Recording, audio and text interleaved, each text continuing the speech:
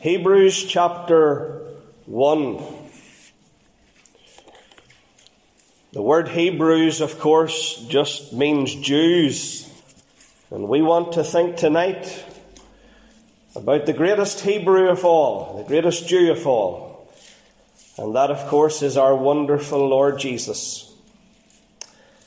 So Hebrews chapter 1, verse 1, let's read about the Saviour.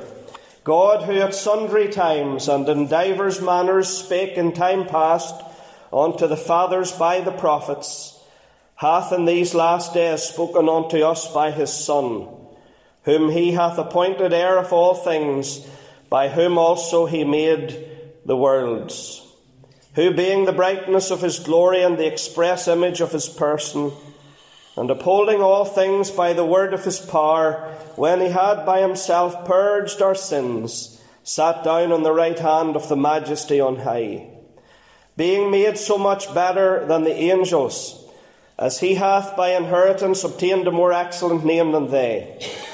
For unto which of the angels said he at any time, Thou art my Son, this day have I begotten thee. And again I will be to him a father, and he shall be to me a son. And again, when he bringeth in the first begotten into the world, he saith, And let all the angels of God worship him. And of the angels he saith, Who maketh his angels spirits, and his ministers a flame of fire. But unto the Son he saith, Thy throne, O God, is for ever and ever. A sceptre of righteousness is the sceptre of thy kingdom. Thou hast loved righteousness and hated iniquity. Therefore God, even thy God, hath anointed thee with the oil of gladness above thy fellows. And thou, Lord, in the beginning hast laid the foundation of the earth, and the heavens are the works of thine hands. They shall perish, but thou remainest, and they all shall wax old as doth a garment. And as a vesture shalt thou fold them up, and they shall be changed. But thou art the same, and thy years shall not fail. But to which of the angels said he at any time, Sit on my right hand until I make thine enemies thy footstool? Are they not all ministering spirits sent forth to minister for them who shall be heirs of salvation? The book of Hebrews begins in the same way that the Bible begins, by describing creation.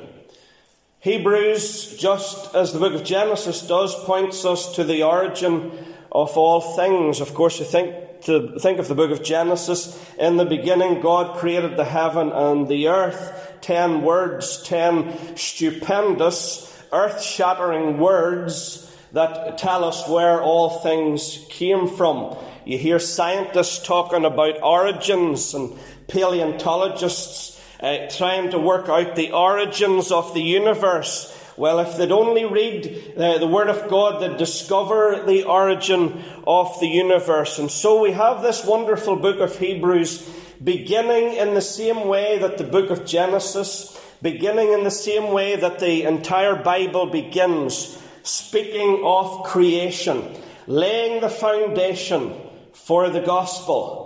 You wouldn't build a house without a foundation. You definitely wouldn't build a skyscraper without a foundation. And the Bible's like a great skyscraper, and it's got 66 stories, and you need a foundation, and a good foundation for it. And creation is that foundation. And as I've said before, if you don't tell people about creation and the fall, then John 3:16 is going to be meaningless to them. In the book of Hebrews and chapter 1, we have a wonderful phrase there in verse 2. It's at the end of verse 2. He made the worlds. 4 words at the end of Hebrews 1 and verse 2. 4 words that describe and make it clear to us that the Son of God has made the worlds. He has created the universe. Hebrews chapter 1 is all about God the Son. In fact, the whole book of Hebrews is all about him. And we're told here that this Son, This Son of God, the Saviour, he made the worlds. And those are the 4 words that I want to leave with you tonight, folks. 4 words that seemed to jump out of the page at me during the week whenever I read them. And there's one of those 4 words that jumped out even more than the other words. And it's the last word, worlds. You see, if you sort of gloss over it, you would think it says, he made the world. Doesn't say that. There's an S on the end. He made the worlds. It's plural. More than one world. And the Lord Jesus Christ made these worlds. We know he made this world that we live in, but there's other worlds that he made as well. He made the worlds. We've been singing about those worlds tonight already. O Lord my God, when I in awesome wonder consider all the worlds thy hands have made. Isn't it a wonderful thought tonight, folks, just to consider and to meditate upon the fact that the one who has the nail-pierced hands is the one who made the worlds.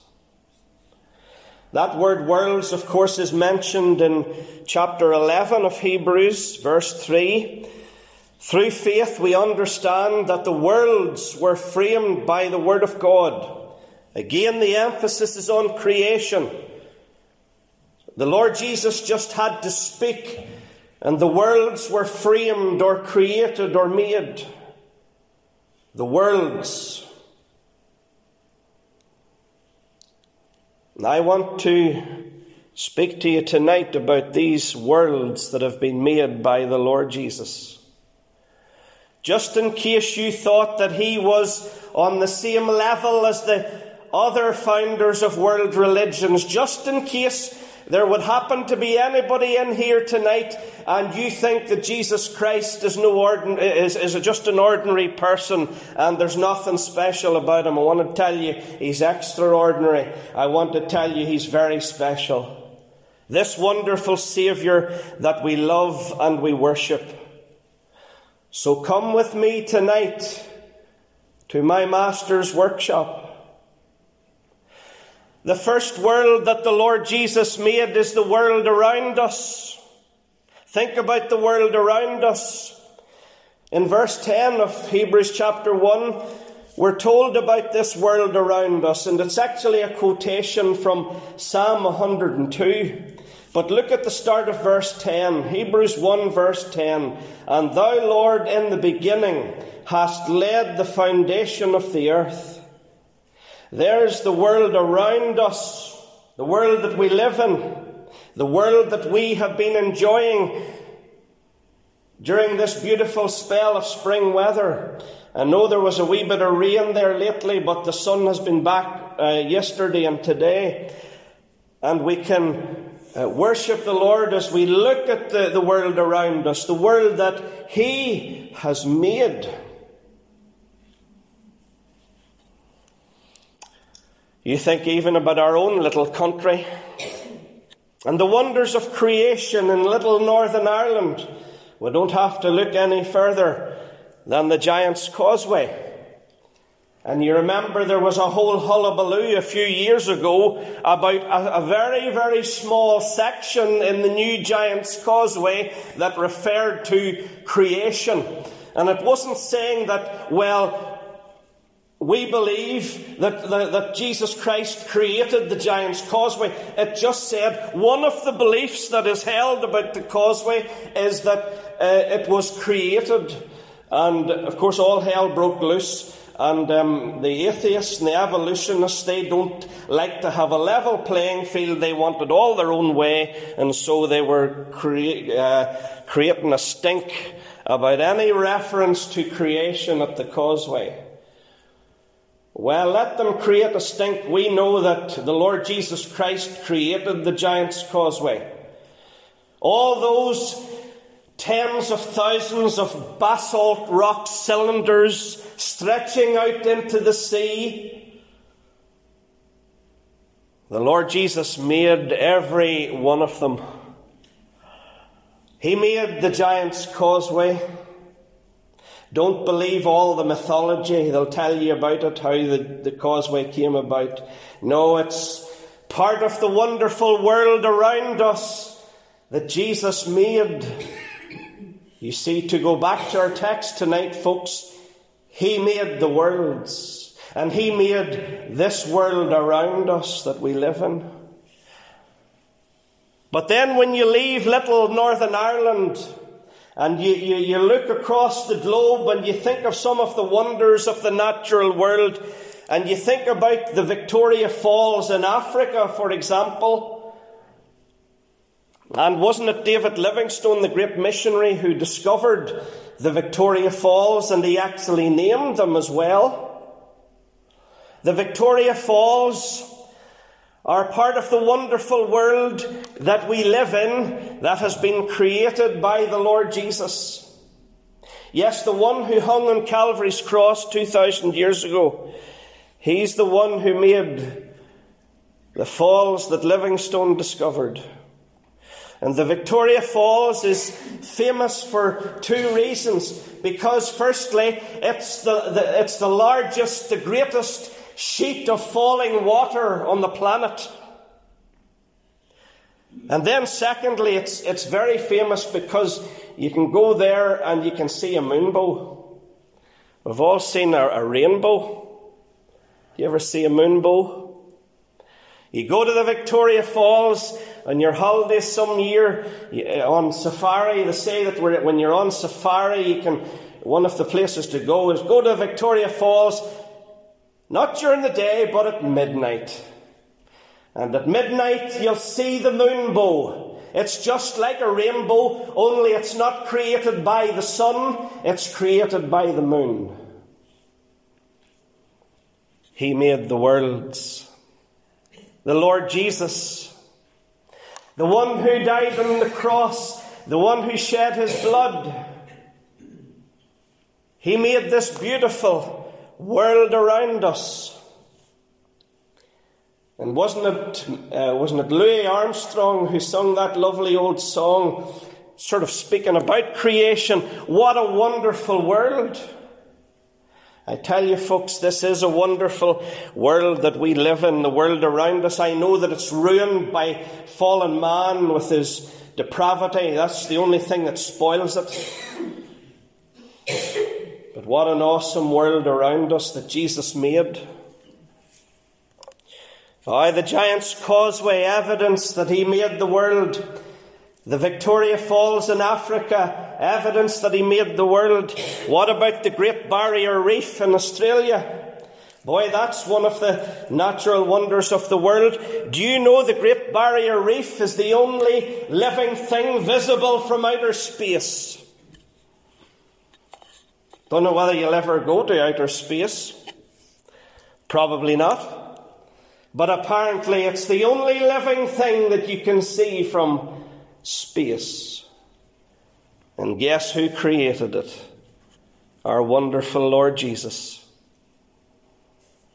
What a Saviour He is.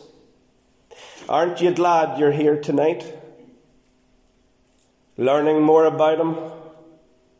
And there's so much more to learn about Him. That's why we'll need heaven and all eternity to learn about Him. I could talk endlessly. I could go on and tell you about places across the world, tourist attractions, where people go and admire creation. And if only they realized that it has all come from the nail-pierced hands of the Lord Jesus. He made it all, for He made the worlds. So that's the first world that He made, the world around us. But then there's another world that He made. You see, the Bible tells us that He made the world above us. The world above us. If you look again at Hebrews chapter 1, And if you look at the second half of the verse, and the heavens are the works of thine hands. The heavens are the works of thine hands. Again, it's quoting from Psalm 102. The heavens. That's speaking about the sky above us, which I think I've told you before, goes up for 100 miles. I mean, what's that? Would that take you to near Dublin? Not far off it. 100 miles straight up. Sky, the atmosphere. Next time you're telling somebody about the Lord, you can tell them about that. You can say, He's a wonderful Saviour, for He made it. And then when you go up to 100 miles, and I don't think any of us ever will, but 100 miles up, then you come to the border with outer space. And you go through the earth's atmosphere into outer space, into the second heavens.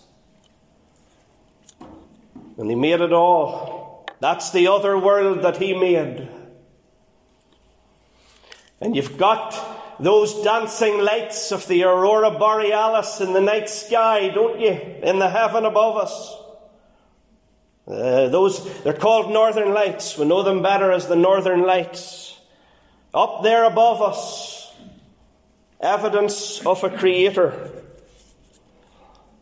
The sky above us, the heavens are the works of thine hands. The heavens are the works of the hands of the Lord Jesus. The heavens declare the glory of God, Psalm 19 tells us. Just this past week, it's been in the news about the meteor shower in the United Kingdom. The meteors breaking through, burning through the earth's atmosphere, coming in to our atmosphere, and it's like a sort of a fireworks display in the night sky. Jesus made it all. You know, it's just as if the Lord Jesus has given us a nudge here on earth. I made it. There is a Creator. I'm in control. You don't need to worry about your problems and your struggles. I have it all in hand. It's just as if the Lord Jesus is giving us a not so subtle hint that He's the Creator up there, and with the Father and with the Holy Spirit, they're in supreme control. The great Creator hasn't abdicated His throne, but He's still upon the throne. And He'll look after you and me, and He'll care for us until He brings us home. Thank God for the world above us. Oh, there's so much we could say about it. Astronomy, they call it. You know, C.H. Spurgeon loved astronomy. It was one of his favourite pastimes. One of his favourite hobbies was to study astronomy. And of course, Spurgeon knew that astronomy pointed him to the Creator. So much we could talk about tonight. When we look up into the sky, we think of the sun. And we don't think the sun is very big, but did you know, folks, that you could fit 6 million moons inside the sun? You look up into the night sky, and then you look during the day, and then there's the sun up there, and you sort of think to yourself, well, there's not much difference in the two of them. But apparently inside the sun you could fit 6 million moons. That's a very big sun. And the sun made the sun. The S-O-N made the S-U-N. Is it any wonder that we get excited about him? Scientists now believe that there could be as many as 40 billion planets in our Milky Way galaxy. That's just our galaxy. And what is it they talk about? There's 1 million other galaxies in our universe. I mean, the whole thing just blows your mind. Up above us there, the world above us that Jesus made. On Christmas Day 2021, the James Webb Space Telescope was launched from French Guiana in South America. It has been hailed as the most powerful telescope ever launched by NASA. The total cost of the mission is $10 billion. And the space telescope has reached a distance of 1.5 million kilometres from the Earth. It was decades in the making. And the goal of the whole enterprise was to study galaxy formation. I'm quoting now from the NASA website. Their goal was to study galaxy formation. Well, it really sounds like $10 billion wasted. Because if they just had come here, we could have told them, the Lord Jesus formed the galaxies. That's how the galaxies formed. That's how they came about. He made the worlds. He did it all. What a Saviour we serve. What a Saviour we worship. Didn't the hymn writer say, in reason's ear they all rejoice, and utter forth a glorious voice, forever singing as they shine, the hand that made us is divine. But then there's another world tonight that the Lord Jesus Christ has made, and I dare not finish without mentioning it, because there's not only the world around us and the world above us, but then, folks, there's the world after us, isn't there? The world after us. You see, when you die, you'll go out into another world.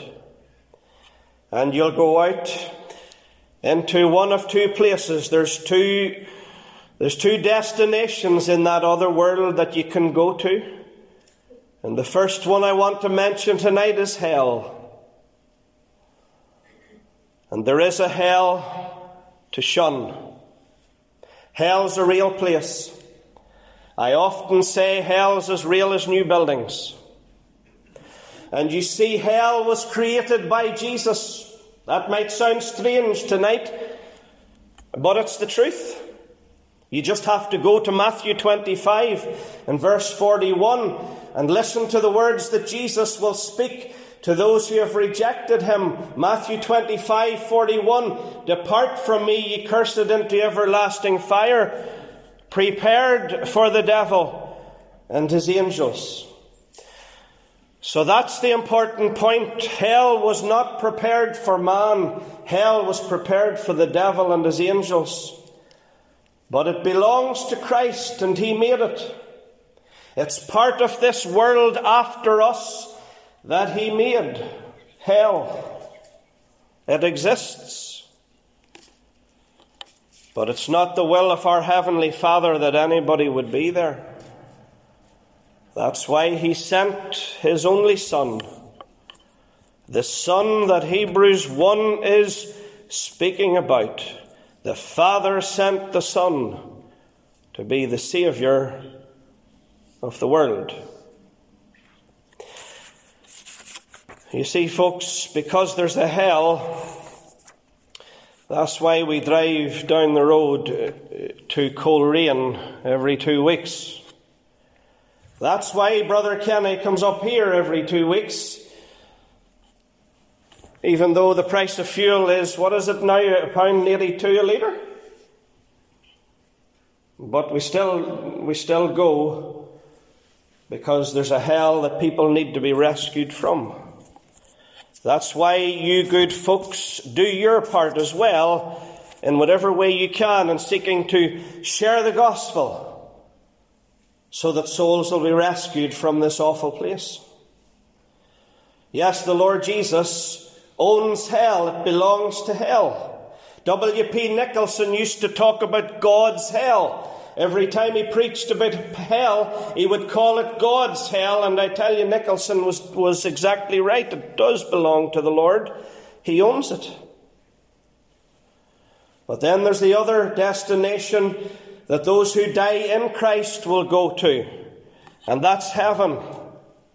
And in John 14, of course, we have those immortal words that the Lord Jesus spoke. I go to prepare a place for you. And if I go and prepare a place for you, I will come again and receive you unto myself, that where I am, there ye may be also. Many of us in this sanctuary tonight are headed for this wonderful place. Some of you have stood at the open grave of a loved one who's already there. And you can look forward to the day whenever you'll be reunited with them. And what a day that will be. And we're not talking now, by and by pie in the sky. This is not the stuff of legend. This is really going to happen. There's going to be a glad reunion someday. Loved ones who have been separated at the graveside will be reunited in heaven. Hallelujah. And that's something I keep telling my own mother when I talk to her. You're going to see Dad again someday. You're going to meet with him someday. He's up there with the Lord. And he wouldn't come back and he wouldn't swap with us. And it's not a case of we who are down here and the saved up there. And it's not a case of us feeling sorry for them or those poor people up in heaven. No, it's the other way around. Those believers up in heaven, they're looking down at us, folks, and boy, they feel sorry for us left down here. But hallelujah, it'll come to the time when they'll not have to feel sorry for us anymore, because we'll be with them up there. We'll be in the place that the Lord Jesus has prepared. He's made. This wonderful Redeemer. He made the world around us. He made the world above us. And He made the world after us. His hands were pierced. The hands that made the mountain range endeavoured laid, that washed the stains of sin away and changed earth's darkness into day. His feet were pierced, the feet that trod the furthest shining star of God, and left their imprint deep and clear on every winding pathway here. His heart was pierced, the heart that burned to comfort every heart that yearned. And from it came a cleansing flood, the river of redeeming blood. His hands and feet and heart, all three, were pierced for me on Calvary. And here and now to Him I bring my hands, feet, heart, an offering